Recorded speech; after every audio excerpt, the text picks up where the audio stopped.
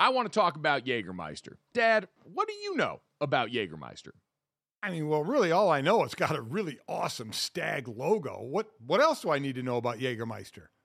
Well, you should know that you've been drinking it all wrong this entire time.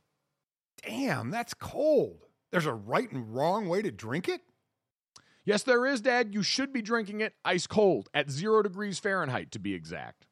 Well, you know what? That explains a lot. I just been pulling it straight off the shelf. Oh, Dad, I'm so glad I got to you in time. No, that is entirely wrong. The only way to serve Jägermeister is ice cold. So wherever you're at, if you're hanging out with friends or you're at the bar or you're helping your dear sweet father try and get right, call the shots. Cheers with ice cold shots of Jägermeister. Damn, that's cold. And remember to check out Jägermeister at www.draftkingsxjagermeister.com. Remember, drink responsibly. Jägermeister liqueur, 35% alcohol by volume, imported by Mast Jägermeister US, White Plains, New York. Lots of things go better together. Hockey, food, golf, peanut butter and jelly, Gojo and Golic, Taylor Swift and Travis Kelce. What?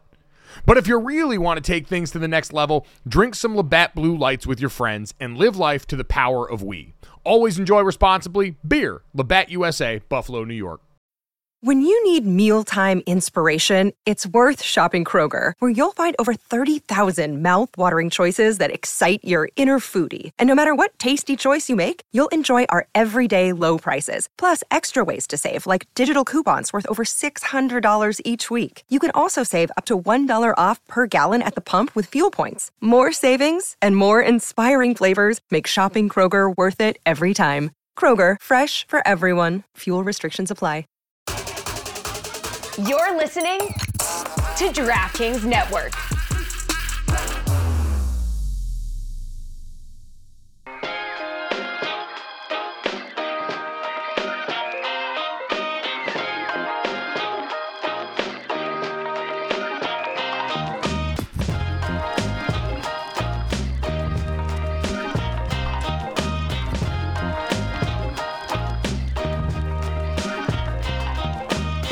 What's up, everybody? Welcome to Gojo and Golic. Mike Golic Jr., Mike Golic Sr., and Jesse Cofield holding it down for us in the DraftKings studio in Boston. We got a great show for you guys coming up today. As always, make sure you download, subscribe, rate, review us. Leave us that 5-star rating and check us out here live Monday through Friday at 8 to 10 a.m. Eastern right here, DraftKingsNetwork.com. Samsung TV Plus, Roku, the DraftKings YouTube channel, all that good stuff. Alec Pierce, wide receiver from the Indianapolis Colts, going to join us and answer the most important question on my mind at this juncture of the NFL season, which is how much of the all-black versus all-white NFL team conversation actually found its way into NFL locker rooms. Because, Dad, you know this. There is nothing that a college football or really a locker room in any form loves more than a hypothetical debate. Like, when I got to Notre Dame, there was nothing people talked about more than whose high school team would have beaten someone else's high school team. Games that would never have to happen then. Never be but played. Games that you could talk about forever. Oh, without a doubt. Games that will never be played. I always love the one would a team in this era go against this great team in the 80s, who would win. And it's so much fun because it's perfect for sports shows, TV or radio, because it's like a philosophy class. There's no answer, right? Just provide an argument and you're in the game. That's all you have to do is to be able to provide bullet points. So, yeah, amazing what that with Mendenhall when he made that quote, said that tweet of how we were all wow, and then what it turned into. And that is classic locker room guys turning something that's a little controversial into something in their minds that would be fun, because they would have fun with it. They would have a ball with it in the locker room. So, that is pretty interesting. I can see we used to have a whiteboard in the locker room at Notre Dame, and we would always use that at the beginning of the year when we'd be putting together our pregame song list. You'd go and you'd word cloud ideas up there, and then we'd go through and we'd whittle it down to the final list. I could see that whiteboard, and you see them like in the Steelers locker room. They used to put up the standings for the ping pong tournament. There was like a running ping pong tournament during the off season, and they would keep the standings on there. I can absolutely see that being one half done each way with both rosters being brainstormed for the all black and the all white team there. So we will, without a doubt. And And the discussions that would go along with it, without question. There'd be fun yelling and conversation. It would be pretty interesting. I'm excited to hear the answer. Yeah, so we're very excited to talk to Alec about that. We got plenty more as we march toward the college football playoff this weekend. Michigan saying the thing again in a way that I cannot believe at this juncture they are still saying. But, Dad, we also are now, we're through the college football playoff semifinals. We're through all the debate that leads up to how teams get in there. And we're getting ready to go into that weekend that most closely mimics it for the NFL, where instead of talking about resumes and what you've done before, we're talking about playoff permutations. And you and I are both, we share a lot of genetic makeup. Yeah. Can't stand the amount of permutations that start to come out here. It's Carniacki or whatever, the guy on NBC who does the political board there, he does a great job of visualizing it for me, who has a peanut brain. For the rest of it, I just treat it like aces at the blackjack table. Let me know where my money's going when it's all said and done here. That being said, Dad, we do walk into this weekend where now a lot of people in their specific teams are going to be dialed into the matrix that you have that has all of the play. Do you have that piece of paper in front of you? Show people what this looks like, making it to the playoffs for the YouTube audience. And this is just the AFC. I got to get the NFC and print it up. So. It blows my mind, Mike. I'm doing the games with Ryan Radke, the Sunday night NFL games, and last week a week before, we started talking about some of these because these start coming out a few weeks ago, the ands and the ors and the ifs. And I told him, I said, you get past one line of this, and I said, Ryan, I'm going to just stop listening to you and not have an answer because I glaze over. What's going on now with this graph that we were talking about before the show of I think with Pittsburgh at least has 10 different ways to possibly make it when you break it all down. No.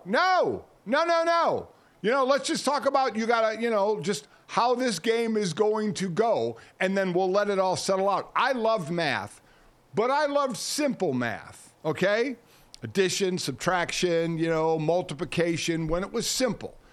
And when we got to the more difficult math where there was the theory involved and a little more involved in it, I didn't like it so much. And I hated it was the one class that I thought, oh my God, I am in trouble with at Notre Dame, was business statistics.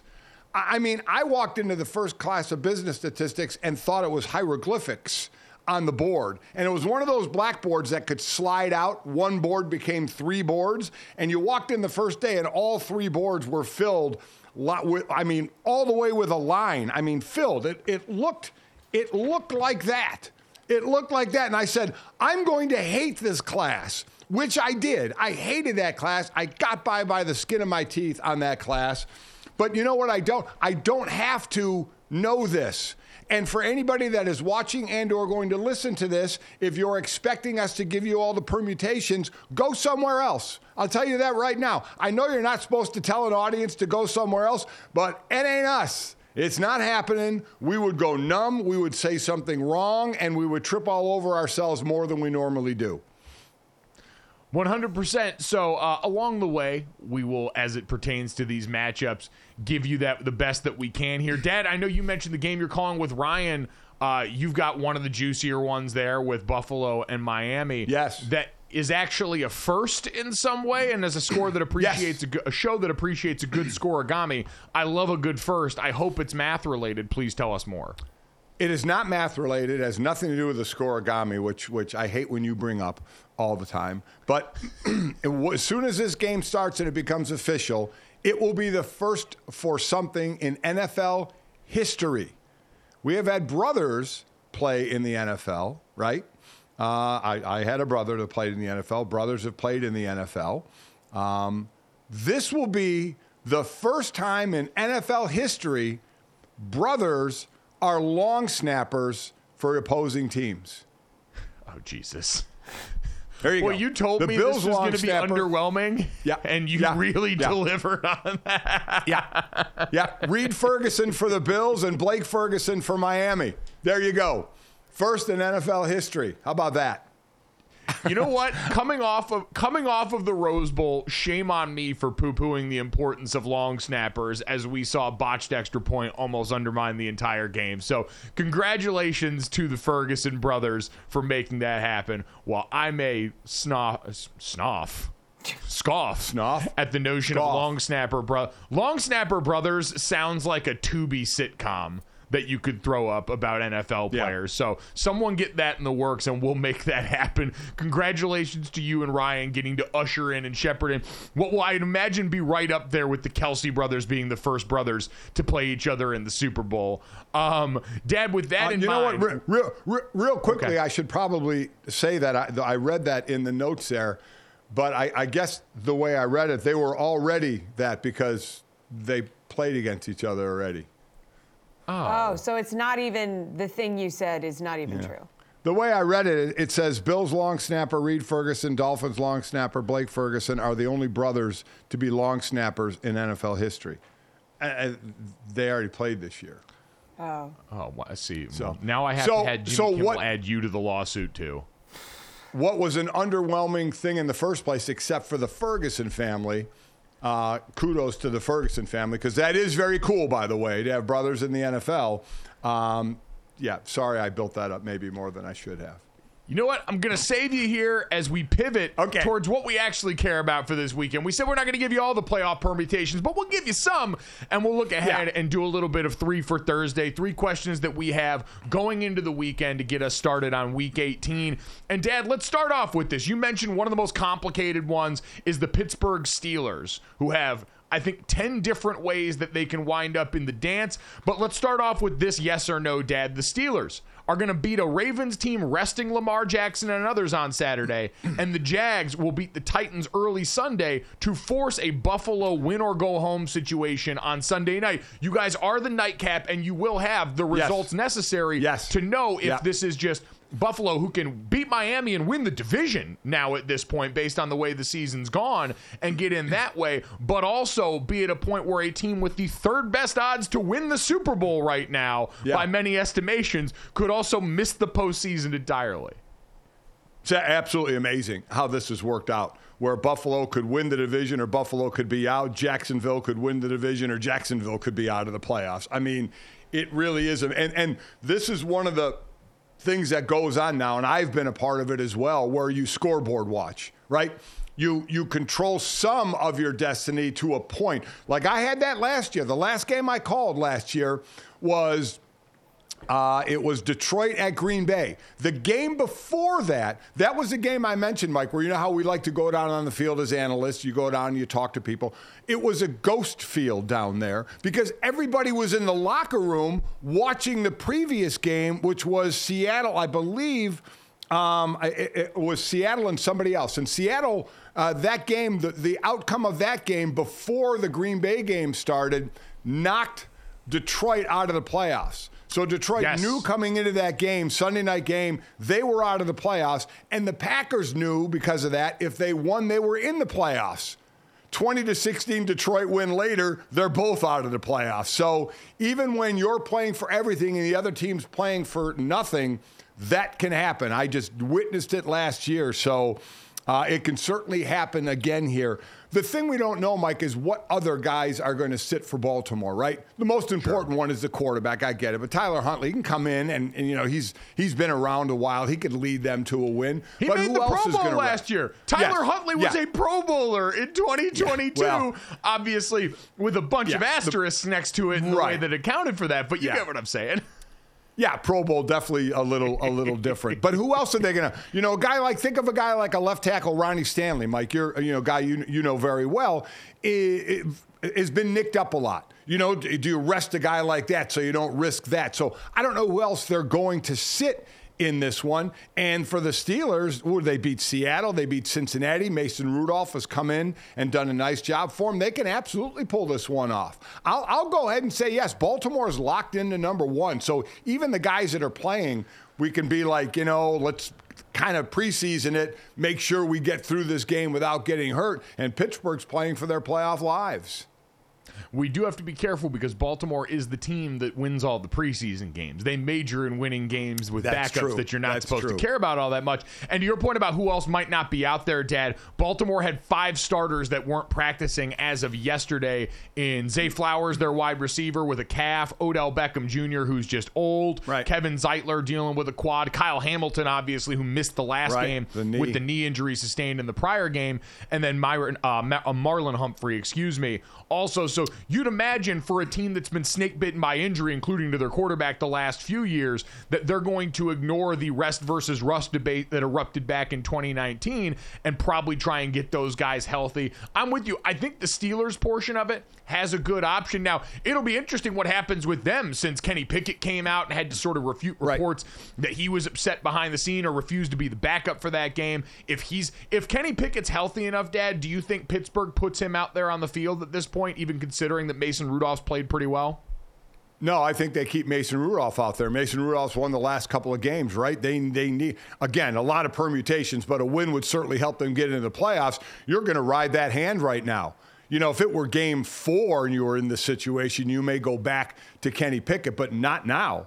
I don't think you do that now. So I think Rudolph stays out there. And then as far as Jacksonville and the Titans, of all the games we're talking about, Pittsburgh and Baltimore, obviously Baltimore's in. Pittsburgh trying to get in. Jacksonville could actually lose this game and be out of the playoffs. But they obviously can be in the playoffs as they're leading the division right now. So the only team out of all of this is Tennessee. They can't do anything but be spoilers right now. And like I said, I saw that last year with Detroit being spoilers of Green Bay. That said, I believe Trevor Lawrence is going to play and Christian Kirk is going to play. So I think Jacksonville wins this game. Yeah, Christian Kirk finally being designated to return is pretty huge for them. I was talking to Richard Johnson, friend of the show, the other day, and noted Jags fan, about how the deterioration and the injuries around the rest of that receiver room with Calvin Ridley trying to lead the charge, and maybe not being a fully throated number one, really affected a lot of the offensive production there. And so with those guys back, and just Tennessee's ridden the roller coaster too, I get Vrabel's pissed off about the way the season's gone, but I'm not sure that's enough, especially with Jacksonville having all of this to play for. Let's stick with the AFC South, Jesse, and talk about CJ Stroud and some of the changes that we've seen from him over the season as they head into a pivotal game this weekend. Yeah, 9-7 Texans, 9-7 Colts facing off on Saturday. And CJ Stroud, he was reflecting on how different this Texans team looks now than they did in week 2 when they lost to said Colts. I think I've grown a lot in a lot of different places. I think our team has grown as a whole. I think we've put a multitude of games together to make our team really kind of stick like glue. Like we've come into a great situation of now we're starting to pick up our chemistry better than ever. So it's like night and day from week 2 to now. So guys, begs the question here. Is CJ Stroud telling the truth? Is he going to, lead the Texans to a win over the Colts to a playoff berth? What do we think? Yeah, so, Dad, this one very interesting. Obviously, him and Will Anderson Jr. both had come back after missing some time due to injury. Their top 2 draft picks. CJ threw us for 213 and a touchdown. Will Anderson Jr. has sacks on back-to-back plays in that game to get back into that, and they get a pretty good win there. The Colts won 31-20 the last time these guys played in that week 2 game. Dad, I'm having a tough time with this one. I probably lean Indianapolis, just given the fact that while Will Anderson and C.J. Stroud were out for a while, they also had their receiver room get destroyed by injury. Laramie Tunsil had a groin injury in this last game. They just seem too beat up down the stretch, I think, to be able to go out there and operate the way we saw midseason. I think I would agree with you. In that first win, yes, the Colts did win 31-20, but Anthony Richardson had 2 rushing touchdowns in that game. And it's also the game he got hurt. So, he's obviously not going to be in this one. Gardner Minshew threw for a touchdown in this one. But I think I agree with you. I think Houston's nicked up a little too much right now. And I'll say Gardner Minshew leads this team in, again, a lot of different permeations here, but leads this team into the playoffs. I think the Colts get this win as well. All right, so the Colts moving on here, which leads us to our last one, Dad. And this one, talk about a doomsday scenario. We've got Jesse, the NFC South breakdown here, the playoff scenario is terrifying and horrible, but could possibly end with two NFC South teams in the playoffs. So try not to let your eyes glaze over during this one, guys. Okay, so guys, the Falcons will win the division with a win versus New Orleans plus a Tampa Bay loss. Now, New Orleans will win the division with a win in Atlanta and a Tampa Bay loss, or with a win and a Green Bay loss plus a Seattle loss. Tampa Bay wins the division with a win and a New Orleans loss. Nope. Stop listening. So basically, but if Green Bay and or if the Chicago Bears and the Arizona Cardinals both win, Dad, then all of a sudden we could be talking about multiple teams finding their way into the NFC South, which shouldn't be legal, shouldn't be allowed. For that reason, I'm going to say it's not going to happen, even though I could kind of see it with both of these teams right now, Dad. You look at the Bears, especially the last game against Atlanta. That was probably Justin Fields' best game that we've seen, or one of the most complete games that we've seen from him. So they're both absolutely capable. We talked about these quarterbacks giving themselves. Kyler going to be the quarterback for the Cardinals again next year, and Justin Fields going to be somebody's starter. Yeah, he definitely. I agree with that. So Justin Fields is playing very, very well right now, which again we both think Chicago's still going to get rid of him. So the trade value may go up and help them. And Kyler Murray, you're right. Jonathan Gannon said he's my guy. Whether we believe that, but I tend to believe that, and they'll go another direction. I could absolutely see both of these teams pulling off victories the way they're playing right now. Well, I, for one, can't stomach that possibility. So we're going to say it's one or the other, and we find a way to normalcy here. I don't know who wins the NFC South, and to be honest, I don't really care because I don't imagine that they're going to stick around very long when it comes to the postseason. Coming up next, though, let's do some of the math that really matters to us. Let's talk about money math heading into Week 18. The sideline watching for incentive-laden celebrations. Next.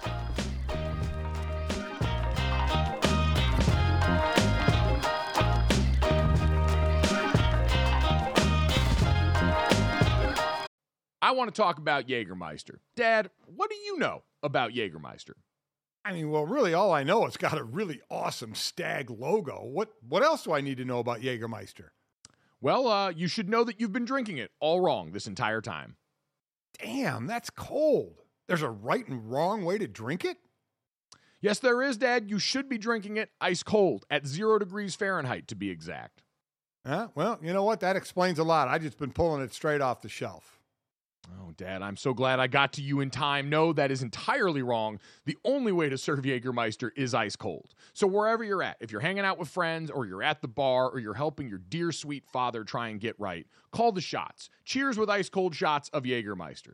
Damn, that's cold. And remember to check out Jägermeister at www.draftkingsxjagermeister.com. Remember, drink responsibly.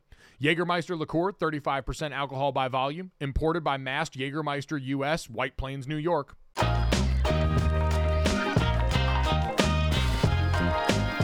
Welcome back to Gojo and Golic. Guys, around this time of year, it's really pretty fun for us as people who don't have a lot of money on the line to take a look at the incentives that some of these guys are playing for in Week 18. So let's talk about a couple notable ones here. So Baker Mayfield has the opportunity to earn $300K per category if he's in the top 10 in the following stats: passer rating, which he's ninth, passing touchdowns, passing yards, completion percentage, yards per attempt. So that could add up to $1.5 million for him.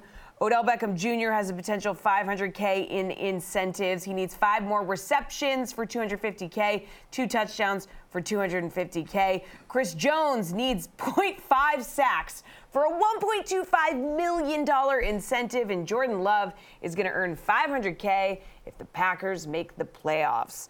So, guys, who is going to be hitting these incentives? What do we think? And then also, Senior, you said before we started that you had a story about incentives here, that you had some. Incentives live forever in contracts. And when I was in Philadelphia, and remember, and as I've always said, I played 9 years and had 11 and a half sacks. So people call that awful. I call that consistent. Getting a little over 1 sack a year, I think is a consistent thing. Consistently awful yet. but I could play the run. I could get tackles. And so I had I forgot how much it was, maybe 50,000, maybe a little less than that. The incentives were a little less than at times, to lead the defensive line in tackles. So that was that. If I led in tackles, not sacks, but tackles. And it was between me and my buddy Clyde Simmons. I ended up with, after the game, when I looked in the box score of what they had, I had got enough. I had beaten Clyde by 2 tackles. But when I went to the team and the coaches break down the tape and how they had the tackles, I lost to Clyde. And I remember going to my D-line coach, and I'm like, dude, I got, didn't say it at first. My line mates knew, of it. And I said, Dale, come on, man. I love my man. God rest his soul, Dale Hopp. Love him. And I'm like, dude, man, I need a few tackles somewhere. Let's go through the tape, and didn't work. I felt like, I think 2 or 3 tackles behind Clyde. We were both in the 90s of tackles. And I ended up not getting the bonus. Who knows? Maybe the team didn't want me to have the bonus. I have no idea, because that happens that as well. Sounds like they colluded against you. That's take the box score to the PA and have them fight in your behalf. That is absolutely 100% collusion by the team to try and keep from having to pay you your money. Yeah, how much money was it? Jesse, I think, it wasn't more than 50. Like I said, especially for me to have incentives in there, the player, I wasn't one of the top players where you could really add a lot to it with incentives, the way to bump up the salary. It was over 10, but under 50. But you know what it was? To me and my wife, a lot of money is what it was. And so that'll be interesting this weekend for guys that need catches or sacks. Do they play as much? Where are they in the playoff, kind of picture here? Because you look at some of the easiest ones. Chris Jones, a half a sack. So what you're doing on that D-line, and players know it. Players obviously know it. And what you're doing on that D-line is he moves around anyway. You're putting him in position as a D-lineman. Hey, line up here. We'll run the stunt for you. Let's do stunts. They'll be for you to be the guy that clears, to get in there. Everybody wants everybody to get those bonuses. So you'll work. The other D lineman will, not that Chris Jones needs a lot of work for a sack, but when you're going for a half sack, that all of a sudden becomes the hardest sack to get, right? So they'll work with him to try and get him that half sack. I'm just saying, Chargers got nothing to play for. They got a few guys that have worked in there because of injury this year on that O-line that could be, making less money there. I feel like you got to try and buy somebody. Like, hey, listen, man, we're all just out here trying to get through this game. You look like you could use a little extra cash. You probably spent money on your family all throughout the holidays here. Figure out a money that's comfortable, because 1.25, you could part with a little bit of that in the name of getting there. This is just a worthwhile investment opportunity for Chris Jones to try and go and really take this brother-in-law into a whole new level right now. Get Stu Gatz out here, sports whisper this thing, Chris Jones, and buy one of the Chargers' offensive linemen. So let me ask you: you were on the Chargers. Could you be bought? Would you give up a sack? Now, wouldn't be the worst thing in the world that Chris Jones got a sack on you, but as a player, so you would do that? I'm just saying, I'd think about it. Like, you got to get your quarterback in on it. It's kind of like remember the Titans. Let him on through. Like, hey, this play, we're gonna let him on through. We're gonna make this palatable for everybody here. And go on with our merry way. Take the dive. Oh, my gosh. Listen, get Easton Stick on the action, too. Buy him. Is part of this Jadeveon Clowney's in the same position. Is part of this how much people like you, though? Like, in the league, like, if people, know that you're playing for a $1.25 million incentive, is someone just going to be like, if they like you? Here's the thing, Jesse. Other teams, what Mike is talking about, it would rarely, if ever, happen, in my opinion. Yeah, no, I don't think the other team, getting involved. But your team knows it, yes. So a guy like Odell Beckham needs 5 catches. So you could do that, and you could tell if a team is cool with it, or you could tell if a team doesn't want a guy to get options. Because if you need a couple of hitch throws, man, those are completions. get your 5 in, get your bonus, and move on. And I may believe they're all in such a good mood in Baltimore, the number 1 seed. Yeah, hell, let everybody hit their bonuses. Jadeveon Clowney, I said, is with Baltimore now. He already hit a sack incentive for $1 million. He needs a half a sack more to get another $750,000. And Jesse, that's what you do with older veterans who are on short contracts, and you sign them for less money, like a Baker Mayfield. You give them big money incentives to hit to make more money, and that's what you're seeing with some of these guys, obviously established players as well. But it always is interesting. Again, teammates know and teammates want players to get it. It's always interesting if the team will want it to happen, though.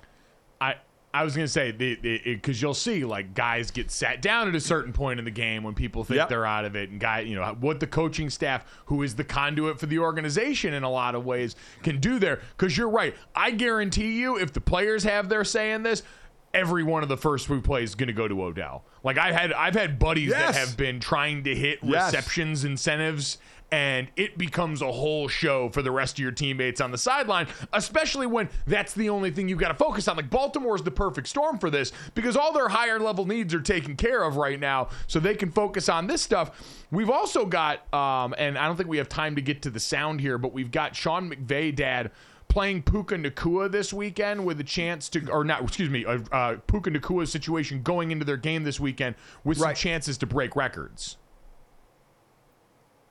Oh, I think this is. Oh.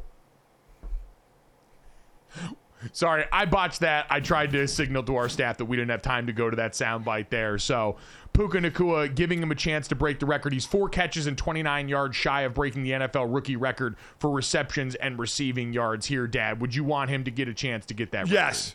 You have to do that. Listen, they're in the playoffs. I get it. You're risking injury. I get it. Get it to him early. 4 catches for 29 yards is a blip for this guy in what he's done this year. Again, hitch passes, quick screens, whatever to him. Get the ball out to him. Get him those 4 catches and 29 yards. You're right there, and you got 1 shot to do it, right? You got 1 year to do it. You're only a rookie 1 time. So I would absolutely feed him the ball, protect him as much as you can, getting those old linemen out in front of him on the quick passes, and let him get that record. And then if you want, get him off the field, because you already see Stafford's not starting in that game. Yep. So they have the ability to sit some players. But I would absolutely get him the record. I agree. Puka's been great. He deserves to have his name etched specifically and officially in the record books on all these fronts, because it's been that kind of season. It's been one that came out of nowhere at the beginning and now ends with Puka Nacua established as one of the real receiving threats in the NFL, and a reason why this Los Angeles Rams team is all of a sudden having sort of a rebirth under Sean McVay and Matt Stafford, and now has that chance to be the coveted team that nobody wants to see. Coming up next, we'll get set and look ahead at some other players trying to join those ranks and try and smash what Puka Nacua is doing next.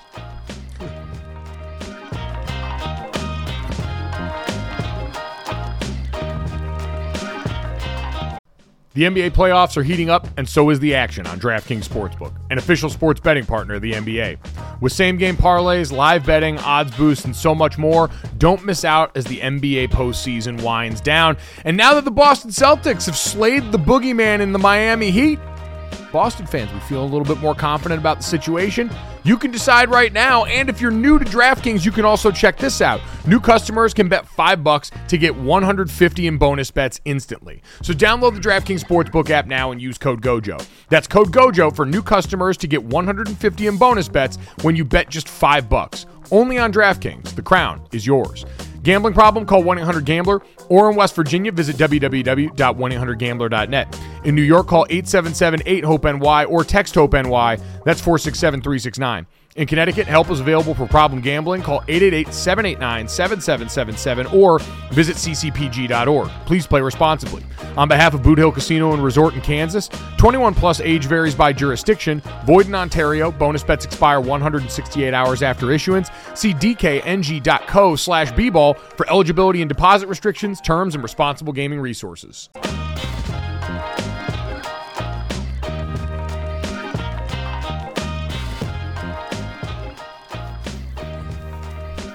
Welcome back to Gojo and Golic. While it isn't really a surprise to anyone, Georgia tight end Brock Bowers made it official that he's going to be entering the 2024 NFL Draft, saying on his Instagram, "Words cannot describe how thankful I am for what these last 3 years has brought. It's been an unbelievable honor and privilege to play for this university. It has given me memories that will last a lifetime."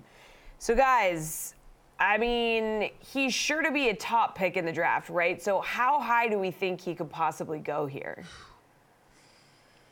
I mean, if Bill Belichick was staying in New England, the Patriots sitting at the 3 spot right now taking Brock Bowers would be a hilarious troll and very on brand with what's going on there. But, Dad, this is one of those things that's always, and tight ends specifically, I think are a lot like centers where based on need and based on what else a team already has, you could see those guys climb pretty high because it's incredibly important. And Brock Bowers specifically is such a uniquely gifted player that talent-wise, we all acknowledge he's probably a top 5 talent in this draft, but how high he goes is ultimately going to depend on a lot because this is a draft that is rich in the 2 greatest currencies that the first round can know: quarterback and offensive tackle. And those cornerstone franchise pieces are pretty hard to pass up on when you're up high in the draft. And then you throw in their wide receiver, right? I mean, because he's a great receiving tight end, but you have great wide receivers as well, because you would think about taking him, you know, as a receiver, not a wide receiver, but as a receiver of the football high because of what he can do. He is a top 5 talent, Mike. There's no doubt about it. But you got to find that spot for him, right? And we know Chicago and Washington, right, and this is the draft right now, they're going quarterback. New England is sitting at 3, I believe, right now. Hunter Henry is there, but that shouldn't preclude you from trying to get two tight ends that sometimes you like to do. You have Arizona, but they have a kid in McBride who came in last year and has been doing well for them. The Giants have Waller, but they may go O-line. The Chargers have Everett, but probably want to go defense. Tennessee has Okonkwo. You know, maybe I think he was the second leading receiver on that team. You have the Jets, Atlanta, who has Pitts, and then Chicago with the Jets pick, but they have Cole Kmet. So you're right. It's finding a place for him, and that was the first 10 right now. So I think while I agree he is a top 5 talent, I think he's going to go after 10 and maybe in the teens. So I think it's between 10 and 20, depending on team needs, which, remember, Kyle Pitts was the highest tight end taken when he was taken number 4 by Atlanta. Brock Bowers is easily that good and could be taken that high, and I hope he is. But like you just said, Mike, that's a specific role in finding a spot for him. If you look like, man, and again, so much is going to change between now and then. He is good enough, like, as an overall offensive weapon. Like, if you think about him that way and not just pigeonholing him into tight end, you could certainly justify that. But there are going to be so many teams that are quarterback needy, so many teams that are offensive line needy. I kind of look down, Dad, at 16 at the Bengals and go, all right, you might lose T. Higgins this offseason because you got to start paying people. Tight end's never been a spot where you've had a true game breaker there. And while you could justify O-line, you went defense in the first round last year. You overhauled a lot of positions on that side of the ball. Having Jamar Chase matched up with another guy from the SEC with that kind of pedigree at tight end, how that could potentially integrate to the offense would be very fascinating. But Dad, it's a guy who leaves college football as one of the best tight ends to play in recent memory. Certainly has all the hardware and accolades for it. I mean, hell, we all had to watch him win the Lombardi Award that usually goes to offensive or defensive linemen, almost given to a tight end. So a stellar career there for him in Georgia Bulldogs gear. I actually think a place maybe like Denver, a place like New Orleans, possibly as well. And right now they're slotted in. New Orleans, I think, at 12 and Denver at 13.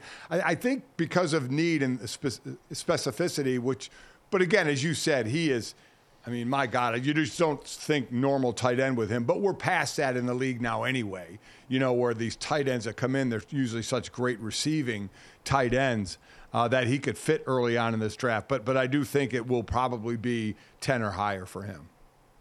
selfishly would love to see him wind up in like one of the Shanahan McVay trees just because of the way they tend to treat tight ends and use tight ends. Like it's fun to wonder and it's cool to hope. But Jesse, while we're in the Southeastern Conference, we're going to talk a lot about college football, obviously, in the upcoming days and weeks. But we see the pressure cooker that is the SEC speed up the process on a lot of things, and it appears we are watching that happen right now in real time at LSU for Brian Kelly. Yeah, LSU cleaning house on defense, okay? Brian Kelly's fired Matt House, Kerry Cooks, Robert Steeples, and Jimmy Lindsey. So you can see here he made a statement just saying that they're not going to return to the coaching staff in 2024.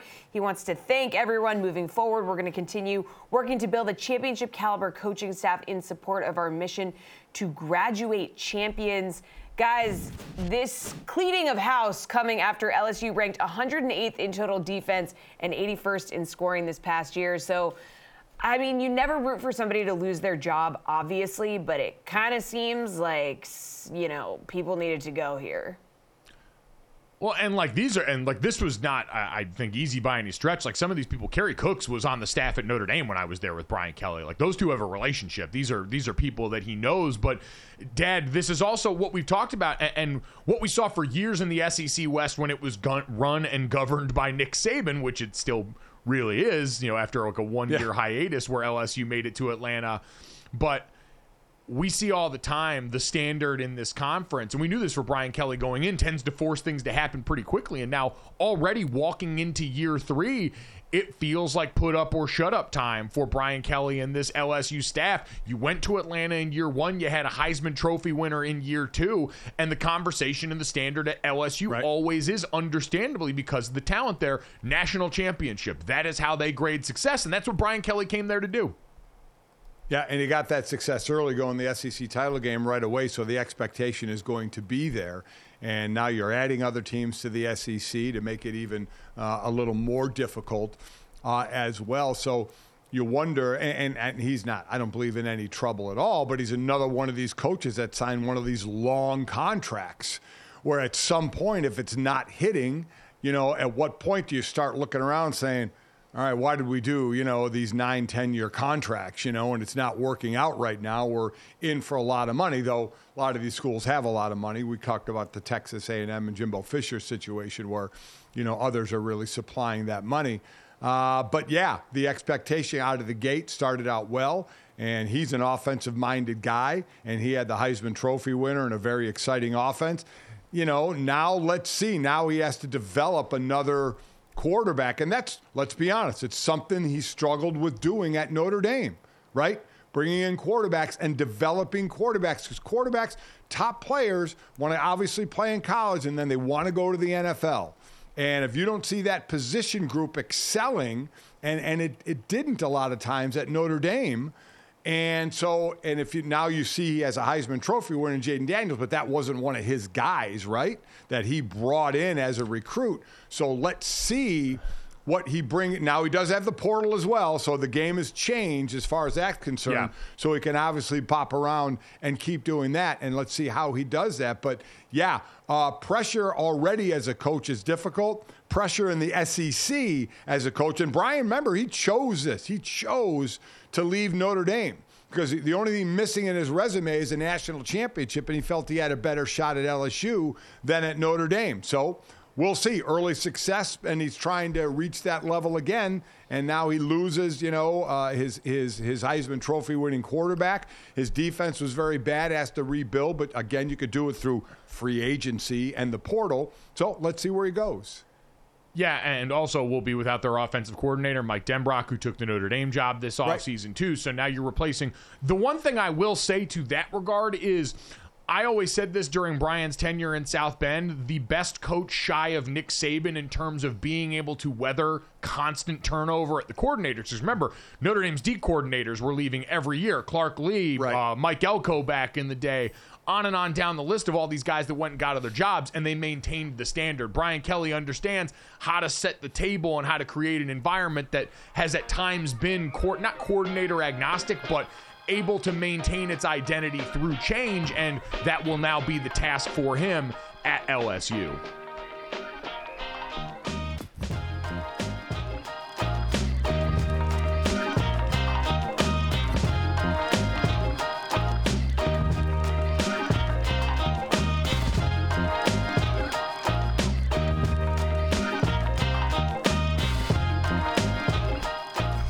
back to Gojo and Golic now as Michigan prepares to face Washington on Monday in the College Football National Championship. Wolverines players have been pushing back, against some obviously highly publicized sign stealing scandal allegations here, their involvement in said scandal, saying any possible NCAA penalties, including vacating wins, would not detract from their accomplishments this season. J.J. McCarthy specifically said, "We did things the right way as players. It would be very unfortunate to not get recognized for all the hard work that we put in and everything we accomplished over this last year. Whatever happened with all the outside controversies, it's out of our control. And whatever the NCAA wants to do is out of our control. But we're going to appreciate the things we did control and accomplish." So, guys, J.J. McCarthy, all these players, they've got to be exhausted about talking about this all the time. There's no way around it. They're going to get asked these questions. But I guess from your opinion, looking at the situation, how, tarnished would a title be if Michigan wins? Are people always going to be saying, yeah, well, they stole signs that year? Look how much people in New England care about that.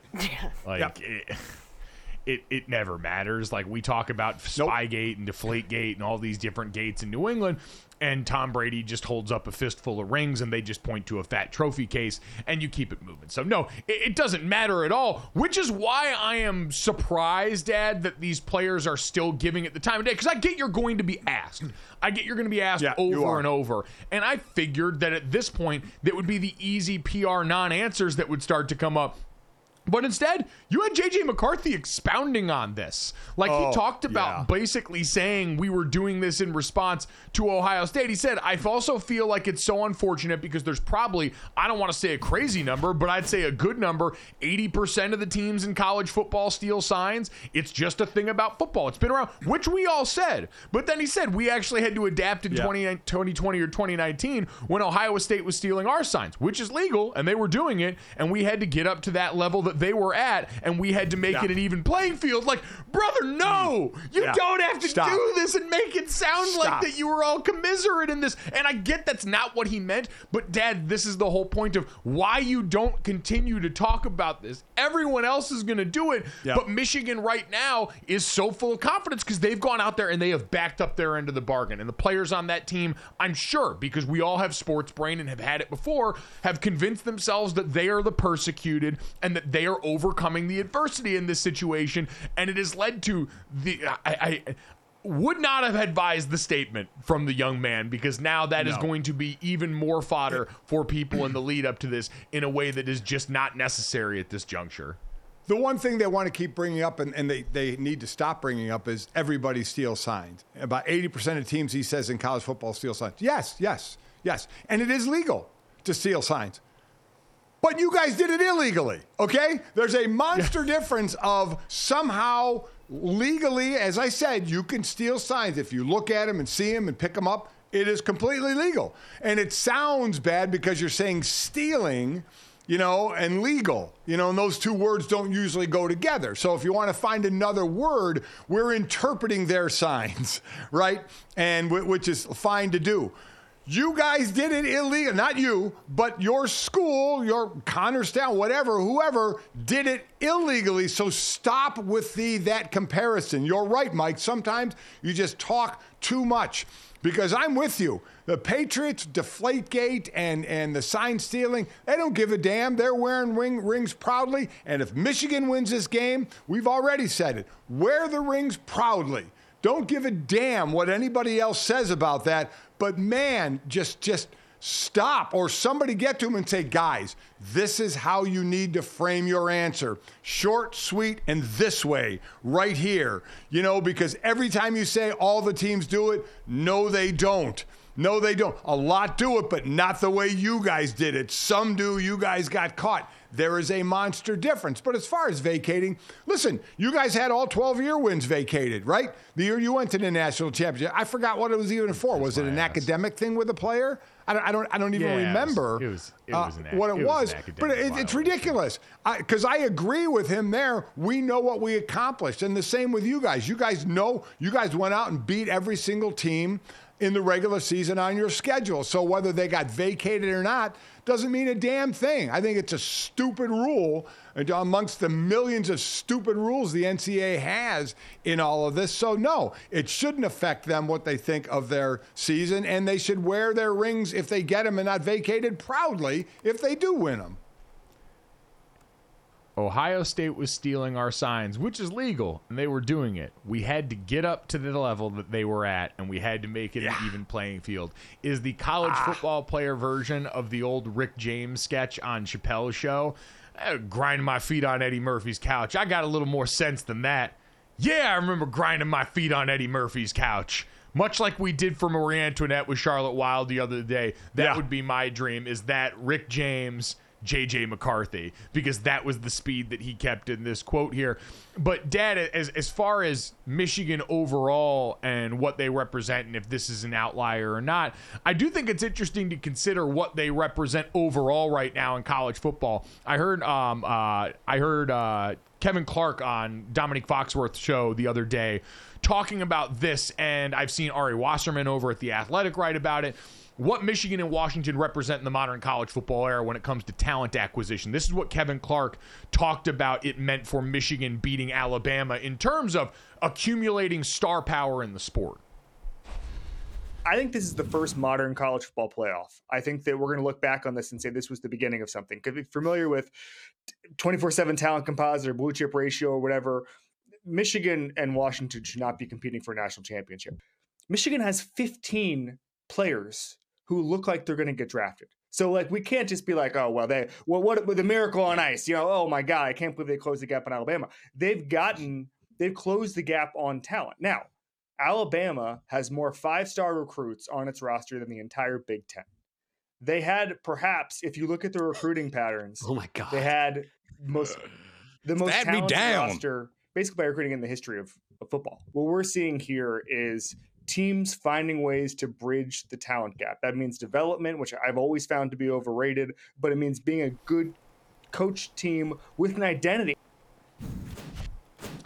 So, Dad, this is the idea of the blue chip ratio that he referenced there. Bud Elliott and 24/7 Sports have basically gone back and looked, and to win a national championships, college football teams need to have signed more 4- and 5-star recruits than 2- and 3-star recruits over the previous 4 recruiting classes. There's a certain percentage of your roster that has to be made up that way. And what we've seen ultimately gets you the national championship winners. You end up with about 16 teams every year in that range that have the talent composite to do it. And while Michigan is barely inside that, to his point, Georgia, Alabama, Ohio State, those teams are at the higher end. Washington, not in this list, would be breaking the wheel on this. So, Dad, do you think we're at a point right now where because of the changes in college football, that matters a little bit less than it used to? Well, I mean, I did disagree with him when he said, though I think it has been muted a bit about developing talent, because there is something to developing talent, getting talent at your program and then not being able to develop it further. 4 or 5 star. Again, the star rating system in high schools can be a joke as well. So just to lean heavily on that sometimes can be ridiculous. But to develop, we see 2 and 3 stars who all of a sudden are great players going on into the NFL. They got developed, or they developed more as they were in college. But I do think there is a development part that is still important. But yes, it's free agency now, Mike. So now we go to 12-team playoffs, and it's free agency. Who can you bring in so you never really have a rebuilding year, but you have for the top teams, but a retooling year instead? I absolutely think that's where we are, and it's changed. I actually disagree with Kevin on this point, in that this is like a moment that we're going to look back on, because I still think all this matters. You need a certain amount. It's like when we go in the combine and check your height, weight, and measurables. We're making sure you meet the baselines in order to play at this level, and that generally tends to be what the idea of the blue chip ratio is. I think this year is a bit of an outlier because of the experience we have of quarterbacks. When you've got guys like Michael Penix Jr., who have been around for 6 years and have that bevy of experience at that particular position, I think some of the specific bits of roster makeup, Florida State and Jordan Travis were similar in the effect that he had on that team that would also have been outside of that talent line. I think those things have created an environment that might not be easy to replicate going forward.